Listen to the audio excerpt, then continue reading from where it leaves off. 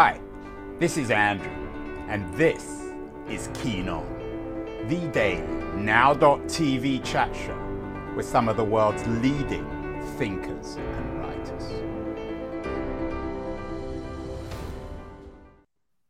Hello, everybody. It is Friday, January the 20th, 2023, end of the week. And what we do on Keen On at the end of the week is talk to my good friend Keith Teare, just down the San Francisco Peninsula, about this week in technology. Looking at the headlines today, New York Times are leading with Google's decision to cut 12,000 jobs. Fortunately, one of those jobs isn't my wife's. The Times is claiming that this round of tech layoffs is generational. It's shocking young workers, but older people are treating it as being quite normal. The Google cutting of 12,000 jobs, I mean, it's Alphabet cutting, but Alphabet's really Google, might reflect the other big news story of the week, which is the continual rise of ChatGPT and its challenge in an odd way to the Google search engine. Keith, what do you make of the Google news? I think it's mostly driven by Wall Street. Wall Street is really, really good at controlling the companies that are listed on its exchanges. And if you look at the last couple of weeks, Amazon laid off 18,000, Microsoft 10,000 or 12,000 was it yesterday, Google 12,000. It's all over the map. Everyone's doing layoffs, and it's almost like if you don't, your stock's going to get punished. So it isn't really a scientific assessment of how many people do you need for your business. It's show Wall Street that you can do a 10% cut or a 5% cut. That, it has to be a certain percent within a range. Otherwise, your stock gets hammered. So I suspect it is not correlated to the ChatGPT stuff. I think that the impact. The alarm bells, though. I mean, one of the things that an interesting Times piece about Google suggested is that the alarm bells are off at Google. For the first time, they're being challenged. They've dominated search for more than 20 years, really 25 years. They've monopolized it, using that word carefully in a non-legal sense. And suddenly there's something on the horizon that might challenge it. Is that fair? That's more than fair. I think ChatGPT, with all its flaws, has shown an entirely new paradigm that sits between human beings and the world of information. And it's a better paradigm. It's easier to use. It is much more efficient at getting you to the content that you're looking for in a way, in a form that you can use it. So it reduces the amount of work you have to do to pass the results. So it's a huge shift in where human beings are likely to put their effort. And what Google has owned for the last 25 years is our effort. We type and it rode off that effort, didn't it? Because it rode off the links. We did all the digging on the internet, the heavy lifting, and it simply appropriated those links to build its own smart engine. Yeah, and look, Larry and Sergey are super smart people. I suspect their life is a lot more balanced these days than it was when they started. So they may not be obsessively focused on this in the same way they were when they were younger. But they did call a meeting internally in December about ChatGPT and are saying that they're going to introduce into Google search a spoken or typed interface that is GPT-like. I suspect that might not be enough. I think this is a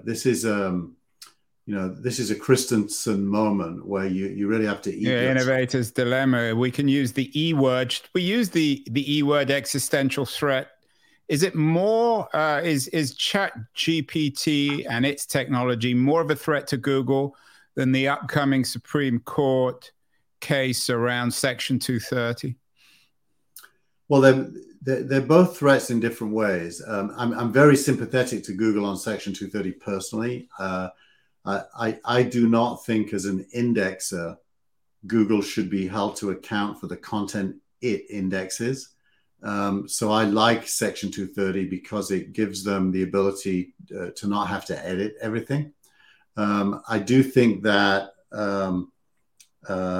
the Supreme Court case, therefore, is going to impact everybody depending on which way it goes.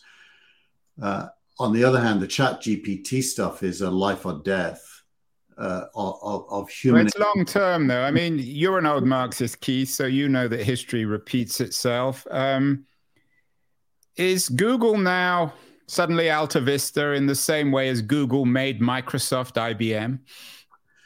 I'd say Google's more Yahoo than Alta Vista. Yahoo was a handcrafted directory before search, and you could search the handcrafted directory. Google was an automated directory based on link counts.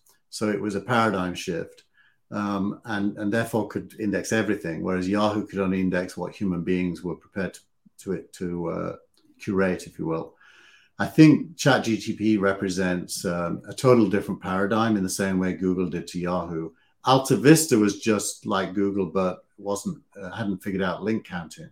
Other than that, it was the same. Steve Ballmer, who doesn't run Microsoft anymore, though, and all the old hands at Microsoft, including Bill Gates, they must be enjoying this one, especially given the fact that they're the principal investor in OpenAI. And the ChatGPT is operating off the Microsoft Azure platform.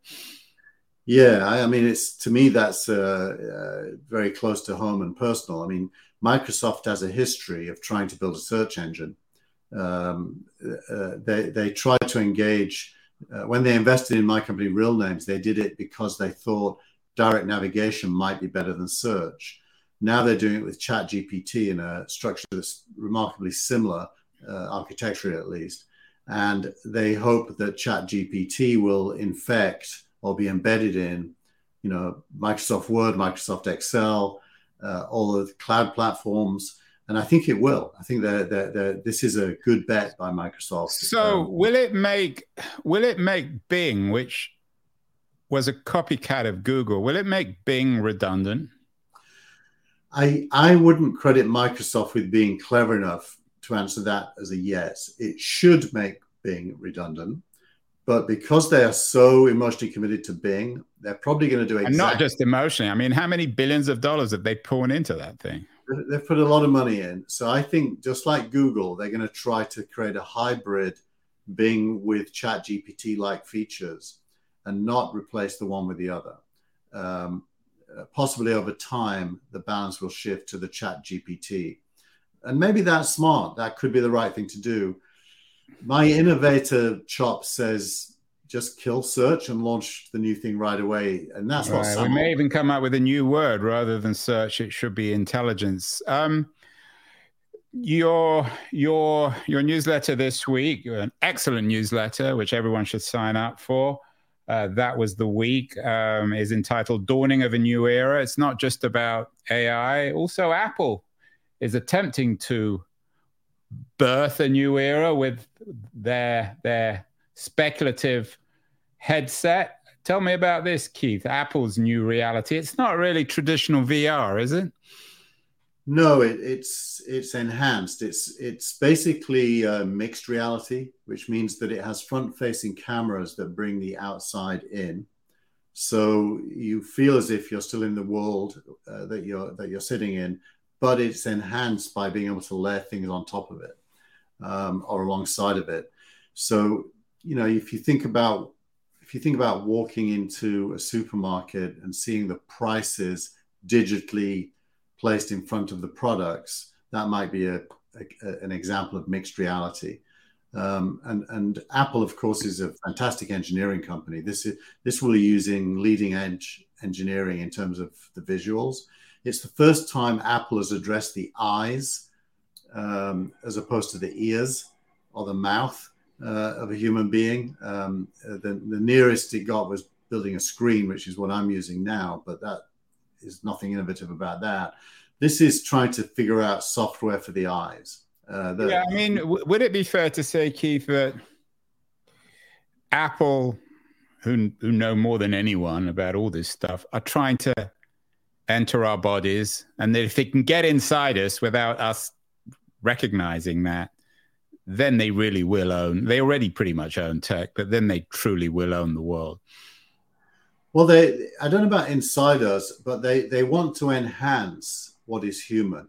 At the core, Apple is at the core a humanistic company that militantly tries to figure out software that humans can use to enhance. Yeah, but it's all. But wouldn't, I mean, this clear division between human beings and tech and computers and robots and AI has gone away, and that this kind of device is augmenting humans, isn't it? I mean, the idea that there'll be a human world and a computer world is a historical. I agree with that. Yeah, although there will be, like if there's an Apple car, and we don't know if there will be, I'm a bit of a skeptic, but let's say they do produce an Apple car, then they're removing the need for legs. Everything they do takes a human attribute and makes something better. Which is what innovation is really about, right? That is progress, and they're just better at it than anyone else because their empathy for the human being is deeper than anyone else. Like, compare the metaverse at Facebook with this Apple mixed reality headset. Zuckerberg says we should all go and live in a fake world inside our head, and Apple says no, we should learn how to engage with the real world better. And it's astonishing, Keith. This time last year, all you and I were talking about the metaverse. We were talking about cryptocurrency. We were talking about Web3. All those things now seem archaic. I mean, crypto's self-destructed. No one takes Facebook's Meta initiative very seriously. This time next year, will you be writing about the dawning of a different kind of new era, or do you think all this AI and Apple VR style innovation, that this really is for real? I think it's for real, and it will deepen. So ChatGPT is really all things to all people, just because of the vast amount of content it has access to. That's going to go up 10x in later this quarter, I think. So this time next year, I think we'll be seeing ChatGPT in the doctor's surgery before you go for your appointment. It's going to be embedded everywhere as an interface to information, both giving and receiving back information in all kinds of domains of life. That may be true, but then you lead your newsletter this week with a wonderful essay by Gary Marcus, who's an old friend of the show, talking about 24 seriously embarrassing hours for AI. And Gary is one of the leading AI experts in the world. He talks about the revelation that the Tesla self-driving demo was a scam. CNET reviews the accuracy of AI articles. Nick Cage, the great songwriter, launches a massive cultural critique of ChatGPT. Is this just Luddism? No, it's a fair reaction to the limits of the technology today. I mean, CNET, clearly somebody should get fired for thinking you could just... I didn't even know CNET still existed. I thought that was Alta Vista. I thought that ended with Alta Vista and Yahoo. It's amazing how long it takes things to die, even when you think they're dead. AOL still exists, by the way. I think it's a reasonable reaction to the limits of the technology, although he's trying to carve out a skeptical niche, which I think in the long run is the wrong place to be intellectually. I think you need to be in a believer niche, whilst being open-minded about the limits. And yeah, he's been on the show as a skeptic. I've moved on from skepticism to belief, so I'm one step ahead of Gary. I'm not sure really if I am. What about this Nick Cage stuff, Keith? I mean, ChatGPT is never going to be able to write the lyrics of Nick Cage or Bob Dylan or Bruce Springsteen or the Beatles or something, is it? No, it is. Well, it can try, and it will do a half-decent effort, similar to if you asked, a 10-year-old to do it in class. I mean, it's just imitation. It's bad imitation. We could get ChatGPT to do this show, our show. Yeah, we could. We do a bad job in the first place, so it couldn't be much worse.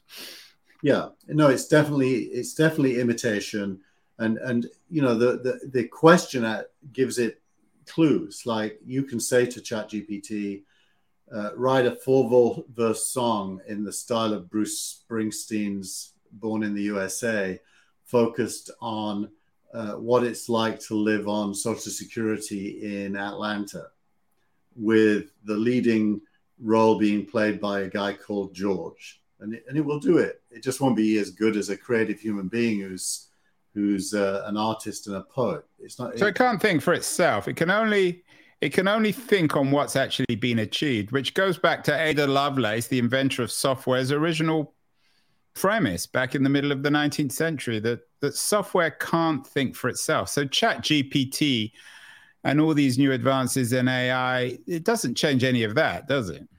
No, it really isn't artificial general intelligence. It's more like brute force.